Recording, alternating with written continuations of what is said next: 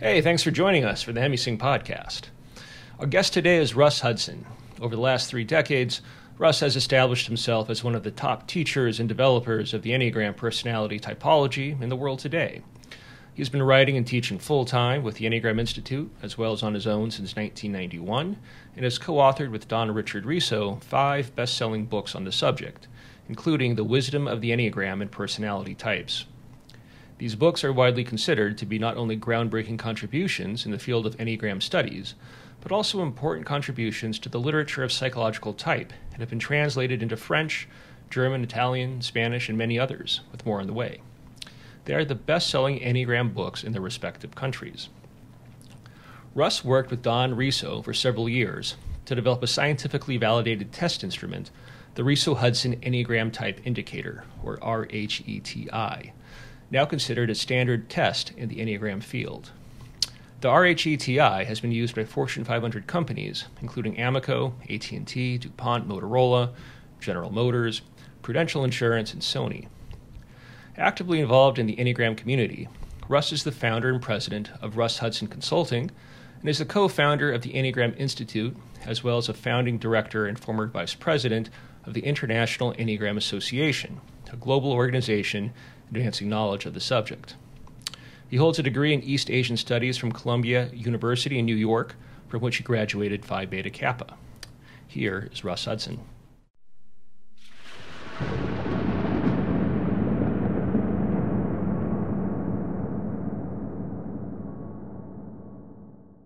So Russ, thanks for joining us. We're having this conversation at a time when the Enneagram has really entered popular consciousness, kind of mainly as a life hacking tool for strivers and professional types. And I'm just curious, what's it like for you as a person who has spent 30 years studying this, teaching it, writing about it, and kind of all its various depths and facets to see this happening? Well, it's surprising, that's for sure. Yeah, and actually I've been teaching it 30 years. I've been studying it for between 40 and 50, so a long time. Yeah, but when I first was doing it many years ago, I was working with Don Richard Riso. I met him after he wrote his first book, Personality Types. And, people would ask me what I do for a living, and it was very difficult to answer that question in any kind of a soundbite, because no one had heard of this. But nowadays, I can just say, yeah, I teach the Enneagram. Oh, yeah, that's that typing, that's that test thing, or whatever their perception is. Yeah. But it's been amazing to see how quickly it's been spreading these days. We used to say over and over, oh, I think the Enneagram might break out this year. But the last few years, it really did. Yeah, I mean, it's almost turned into kind of like a Myers-Briggs type, personality type thing, but it goes so much deeper than that. Right. And so first, what would you ascribe this newfound popularity to? Is there any one thing you can point at? Well, I think some of it is it's just been around a long time. It's long enough for it to have some credibility and legs. Like if it was a fly-by-night thing, it probably would have vanished, would have peaked and left. But it just keeps growing. I think that's part of it. Part of it is it's become very popular with coaches, life coaches, professional coaches. It's really helpful for people in the coaching profession. But also, I think the other big factor was people in mainstream religions started to discover it. So here in North America, for example, there's a lot of Christians, evangelicals even, who have discovered it, that it's very helpful. And I teach over in the Middle East, and many kind of more contemporary people living in the Muslim world also are really embracing it and finding it very helpful. So I think it's just a critical mass thing, perhaps, because it's in a number of different markets these days. A lot of people are finding out about it. That's interesting. I was actually not aware of religious folks kind of adopting this. Kind of previously, it sort of reminded me of the trend in, quote unquote, mindfulness practice, where secular types, corporate types, performance types have sort of co-opted meditation and I guess really sort of Vipassana practice to make it into like a productivity tool. Yeah. So what are your general feelings about that? Do you think that the increased notoriety helps, or does it present certain problems as well? Well, as you're saying, Garrett, it's kind of a double-edged sword, isn't it? On the one hand, I think as it goes out in those ways where it's being framed in a more practical way, where some of the deeper elements of it aren't exactly front and center, I think it's helping people who are primed or maybe ready in their life for a deeper dive to go, hey, wait a minute, there's something more to this. And I would say the same about mindfulness. I mean, it's I almost don't use that term anymore because it has been so co-opted and a lot of people don't quite understand it. I don't think you can go to a 3-hour presentation in a corporation and figure out what mindfulness is. Right. But it's a long journey to discover what mindfulness is. Nonetheless, some of the people in those corporate programs are going to get touched by it. We're all human beings. And as such, they're going to say, hey, there's something more to this. And they're going to want to go on to the next level. And so from that point of view, I think it's okay. And it's sort of inevitable, don't you think? That's just human nature. Mr. Gurdjieff, the guy who we'll talk about, who originally brought the Enneagram, used to say, there are always those who will steal crumbs from the table. Meaning people will just take little dribs and drabs of a teaching that they can make some with and they run with it. Gurdjieff had a bunch of great quotes. I think one of my favorites is man loves his sleep. Yes. And his suffering. And his suffering. Yeah. So we'll get more into that too. So so now that we've touched upon Gurdjieff, can you tell us a little bit about where we think the Enneagram comes from? Yeah, sure. Well, it's kind of complicated because it isn't from one source. The modern Enneagram movement, such as it is sort of an amalgam, a synthesis of several different streams. Now, in great antiquity, they may have been more integrated than they were for a long time. But one element of it is the symbol, which has a tremendous pedigree and is based in various ideas from the Western spiritual Hermetic tradition. But the typology is another stream. And it was Gurdjieff who brought the symbol into the awareness of the modern world, along with some of the deeper ideas behind it, the idea of the centers, the idea of presence, the idea of the transformation of the human psyche along certain lines, the whole basic core and raison d'etre of the Enneagram. However, the typology was not anything Gurdjieff was really teaching. He did have a type system, but he didn't connect it with the Enneagram symbol. So that was Oscar Ichazo, who brought that forth a bit later and was the one who really looked at how these different perspectives, patterns, type perspectives sit around that symbol and how they relate to one another. Thanks for that. And so can we talk a bit about just some of the various basic concepts behind the Enneagram in terms of the types, the personalities, the structures, ego deficiency, and kind of how it sets up the 9 types? Sure. Well, basically the premise behind the Enneagram, which is pretty fundamental in any real spiritual tradition, is that human beings have layers. We have outermost layers, we have innermost layers. And in our outer layers, we are run by what in this work is called personality, or we might say nowadays ego. Our ego patterns, which are largely programmed, imprinted in us, acquired through our families, through our culture, through our history, through school, all kinds of things. Stuff we do to be cool, stuff, all of that, and that's a lot of human life. But there's a deeper part to humanity that the Enneagram speaks to, which in this work we call essence.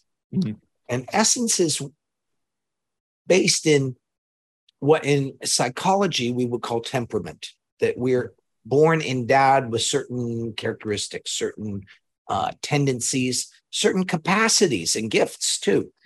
So in the traditions behind this, the idea was to sort of liberate that essential nature from its the ways it's obscured by the patterns of personality so that our gifts can more freely flow in the world. So that's the whole basic thrust of it. And however, sometimes, as you were pointing out, in the way it's talked about in modern times, people don't even mention the essential part of it. It's just, here's the different kinds of personalities, and great. Where do you go with that? Right. And so that is kind of like the pop culture approach to this. So like, here are the personality types. Here's how you hack it or work with it.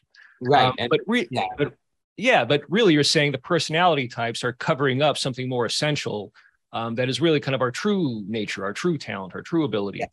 Yes, that's right. And so is it worth maybe talking about some of the personality types now, so folks can maybe get a sense for what we're talking about in more concrete fashion, and maybe even recognize themselves in some of what we're reviewing here? Yes. Well, sure. There's different sequences, orders you can go in, but I historically have started with 0.8 and go around the circle of the Enneagram. Other people do it different ways. But just looking at them, each of them begins with a gift. And then as we develop an ego pattern, our direct experience of that gift diminishes and it turns into some kind of reactive pattern. And so starting with 0.8, and the reason I start with 0.8 is instead of 0.1 is that 8, 9, and 1, all three of them refer to body intelligence, kinesthetic intelligence, gut intelligence, and the possibilities and distortions of that. So 8 is about how, when we're more present, we feel more alive. We feel more vivid. We feel more confident, empowered, like we could take our place in the world. We have a voice. And so that's beautiful. That's part of the gift of it. It gives us natural leadership capacities, a lot of really great stuff. But as we lose the sense of that, the direct experience of it, as we lose presence and awareness, lose mindfulness, so to speak, and get caught in our personality, it turns into trying to control everything, trying to be the boss of everything, trying to also sort of armor ourselves, because without that confidence, we feel like life is going to come get us. And so we better have some good walls up. And so that's 0.8.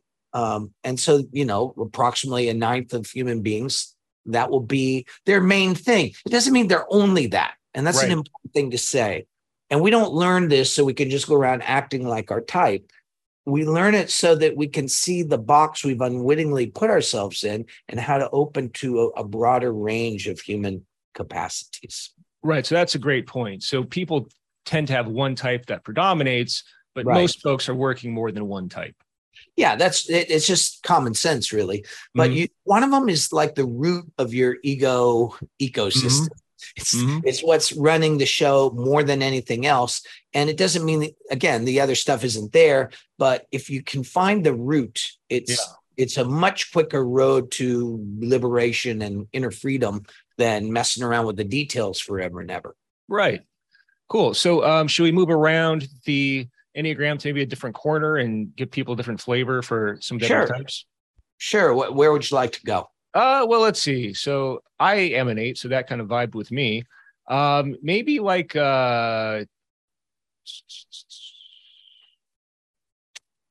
maybe like a 2. Sure. 2s was good contrast. Good pick. Yeah. 2 is we're sliding around the bend here, and 2, 3, and 4 all have to do with the capacities of the heart. And doesn't mean they're more heartful necessarily, but it means their gifts are more naturally related to the heart. And it also means that their troubles, their difficulties are around these ego structures that arise around heart issues.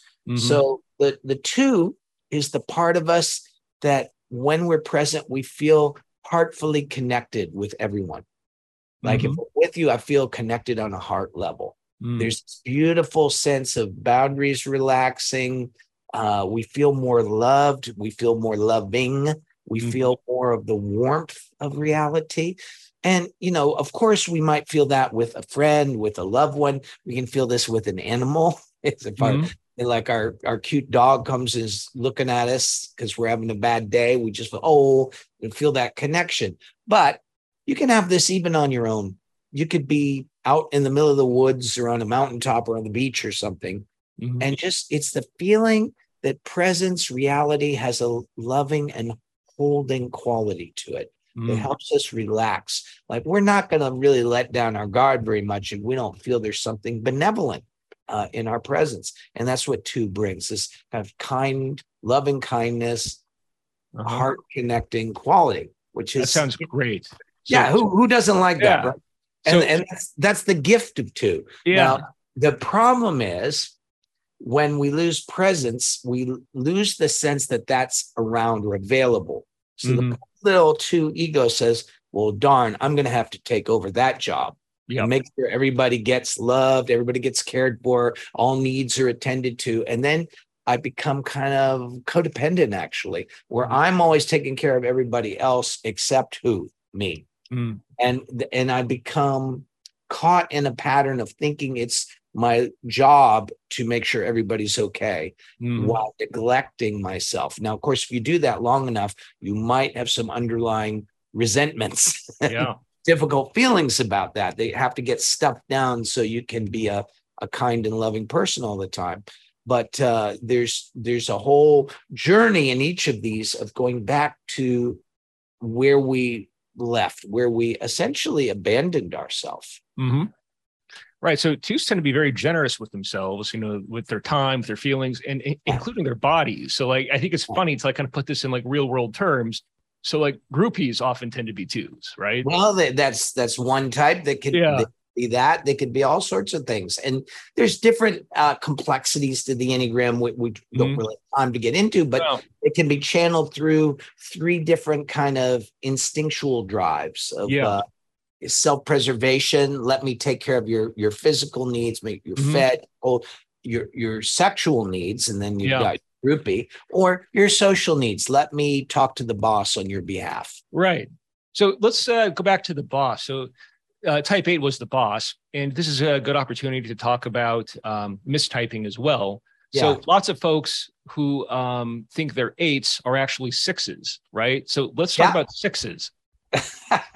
It's interesting because you see people try to type by traits.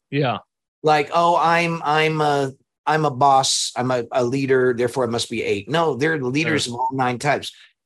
More US presidents have been 0.9 than any other type. Oh, that's interesting. Yeah. And so, and we might think the 4s, they're the creative type, so it must be a 4. No, all 9 types can be creative. All 9 points have creativity in them. 6s are interesting because they often look like a lot of other types, and 6s are often the last one to figure out I'm a 6 is me. Like, everybody has my number, but I'm because when 6 is about the head center, and 6 is about the capacity to recognize what's actually here now, what's taking place in and around me, to meet all that with awareness. I mean, 6 is really the mindfulness type. 6 is about the natural capacity to pay attention, to be aware of things, to be on top of what's happening and to attend to what's happening. Something needs my attention, I'm on it. That needs my attention, I'm on it. Now, that's a beautiful capacity, and where would we humans be without it? And sometimes that entails taking leadership positions. Somebody has to step up to the plate here. I don't really want to, but I will. However, when we lose that direct capacity, the feeling of having to deal with everything comes along with a feeling of overwhelm. Like, reality's coming at me and I'm having to deal with it all the time. So it produces an underlying affect of anxiety of I'm the only one who's just trying to keep all the holes in the dike plugged. I'm trying to keep everything afloat, and I'm stressed and I'm overworked. And I tend to try to deal with problems by thinking about them. Like, what could go wrong with my job? What could go wrong with my marriage? What could go wrong with this country, etc. And so I'm thinking about that so that if any of that happens, I can deal with it. But the net effect is that my mind is filled with problems. And it feels like my life is nothing but a bunch of difficulties, when in fact it may be, by any normal human standards, going just fine, but doesn't feel that way to me. So there's that it's the way we just live in this very stressed out way. Gotcha. Interesting. Good. So let's talk a bit about the way out. Like, how do we use the Enneagram to transform? Well, that is very interesting. And there are, different questions. Mm. The Enneagram was originally a tool of self-awareness for people who were in contemplative practices. The typology had its roots in Egypt. Mm-hmm. It was not originally coming from Sufis necessarily, but much earlier. Mm. And one of the sources was early Christian monasticism, where they were looking at what caused us to disconnect from presence, or in their terminology, to forget the presence of God, in the more religious and spiritual language. But so the Enneagram begins with self-observation based in some presence, meaning some kinesthetic awareness. I'm sensing myself. I'm aware of my breath. Some emotional intelligence, meaning I'm meeting whatever happens with patience, kindness, some degree of holding, and mental mindfulness or awareness in that I'm not forming an opinion about it. I'm curious. I'm interested. I'm curious. What is this? Why am I thinking that? Why do I do it that way? But again, that curiosity works when it's connected with the heart and the body. When you bring all that together, first thing is you observe the pattern. This pattern keeps coming up again and again and again. That's why people trying to find their type and they're just reading some description. Well, I like Jeeps, therefore I must be a this. No, that's not where you're going to find it. It's in observing these deeper patterns that usually run a little bit beneath the level of our normal awareness. But once you see that and you become aware of that pattern, you become aware of deeper emotions, difficulties that are related to the perceived loss of essence. That how I lost my soul. There's a sense that goes back to very early in our childhood of being disconnected from, in a sense, the best part of us. And there are various psychological patterns that come up, but mostly you run into a kind of a headwind of emotional, challenging emotions. I'll put it that way. And as you go through that, even to a kind of inner emptiness, a kind of stillness, but through that stillness, we rediscover the qualities that we thought were lost. And it's not a one-shot deal. It's something you go back and forth on, hundreds, if not thousands of times. But gradually, there's like a shift in the balance where we don't exactly get rid of the personality, but the personality takes its proper place and our essence is more liberated to be where we live our lives from. That's a great way to put it. So I think a lot of people who have concepts of enlightenment or realization think of the ego or the personality as something that they're going to get rid of. Right. And that's not what happens, is it? I've been in this again way too long. Yeah. Watch various, gurus proclaiming that they're beyond ego. And then you have to ask, who is the one that's beyond the ego? Yeah. Right? What does that even mean? There's some good parts to the ego. Like, we acquire language and culture from our civilization. I don't want to have to learn to speak English all over again. Right.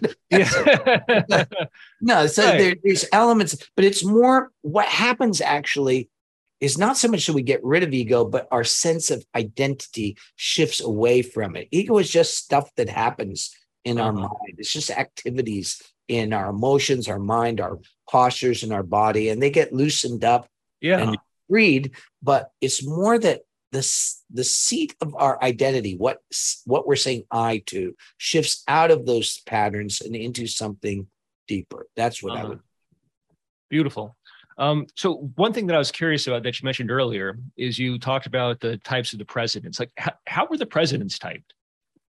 Well, we're just taking guesses. We're taking stabs. Okay. But when you read the writings of these people, you look at how they lived. It's kind of clear that, LBJ was probably not a 2. Okay. Yeah. Right. It's probably not. You can limit it 8, right? to a few things, and he was probably an 8. An 8, but there are just his mannerisms, his writings, his thinking, and you can, if you study the life of a person, to look at the trajectory of their growth or their downfall. There's often a story in there. The themes of the rising and falling of our consciousness in relation to the gifts of our type are the stuff of myth, of storytelling, of a lot of people in Hollywood, screenwriters and actors and directors, are using the Enneagram to create more believable and helpful story arcs. That's very interesting. So as you go back to kind of the type 9 and the presidents, is there anything about type 9 that you think lends itself to becoming president or a person of that stature? Yeah. 9s have a capacity to project goodwill, and they also are known for not playing favorites so easily. They're fair. They can hear both sides of an argument and give everybody a fair shake. Don Riso, my writing partner for many years, passed away. Gee whiz, almost 10 years ago next week. He called the 9 the peacemaker, using the name from the Beatitudes. But Helen Palmer called this point the mediator, similar idea. And I think it's that. Thus, people trust that this person's not going to rip me off. So if you're looking for someone to run an organization or a government agency or a country, right? 9s have a way of winning trust. People think that they're down to earth, sensible, and essentially fair, kind people. So people put their trust in them. Interesting that doesn't always happen, though. No, it doesn't always happen. It's the perception. Yeah, very interesting. Cool. So you've got a course coming up. It's a 9-month course called Keys to the Enneagram series, which you're offering kind of through Diamond Approach. Can you tell us a little bit about how all of what we've talked about today relates to that? Sure. Well, just a little personal history. I started off in my journey in the Gurdjieff work. And so I was studying under people who lived with Gurdjieff. It was not speculation. So I got the kind of direct transmission of that. But at a certain point, that teaching ran its course with me. I'd been in it for 15 years. And then I met Almas, whose actual name is Hamid Ali. And I sort of realized that he was working along similar lines to what I wanted to be doing. And outside of the Enneagram, he was presenting an approach to inner work that was utterly congruent to what Don Riso and I had come to as the necessary journey, let's say, for the transformation of the types. So in this course, I'll be working with my friend and colleague, Sandra Maitri, who is a teacher within the Diamond Heart School, but is also really one of the great Enneagram experts in the world at this point. Yes, she is. And I would say that she and I are known for two of the go-to people if you want to know about the deeper spirituality behind the system. And so we've known each other and had conversations and been very friendly for a long time. And so now through the school, we're going to be doing this 9-month course on what we talked about a little bit here. You found out your point. Good. What? How does that knowledge become a transformational vehicle for you? And that's what we're going to be focusing on, using some of the tools and methodology of the Diamond Heart School, and with me bringing in a little bit from my Gurdjieff background too. And then we get to play and see what happens. I'm very excited about it. I think it's the first time Sandra and I have really had a chance to do a teaching together, and we're both delighted to be able to do it. Yeah, that sounds awesome. So I was in a group that was led by Sandra for many years. Just kind of my own personal plug here. I mean, you, Russ Hudson, Sandra Maitri, and Hamid Ali, like to me, are the 3 greatest living experts on the Enneagram. So if folks want to really learn more about this and get deep into it, this is a golden opportunity. So that course starts September 10th, right? Yes, awesome. Do believe so. Awesome. Well, anything else you'd like to leave folks with? Any parting thoughts? Well, just to say that if you found the Enneagram, amazing, good. don't get so hung up on just being a type. That's a starting point. That's the entryway into the system. But if you really want to take the full ride, you might come join us for this course. But remember that it's showing you what you take yourself to be, not who or what you actually are, which is, generally speaking, a mystery beyond easy classification. Mm-hmm. So I wish you all a gorgeous journey in discovering more and more about that mystery of who and what you are. Beautiful. Thank you, Russ. So folks, if you enjoyed this, please give it a like, share it up. You can also leave a comment depending on the platform, and we'll try to respond. You can find Russ at russhudson.com. And you're also connected with the Enneagram Institute, which where you're president emeritus. Thank you so much for joining us, Russ. Thank you, Garrett. It was a pleasure. Thanks so much. Likewise.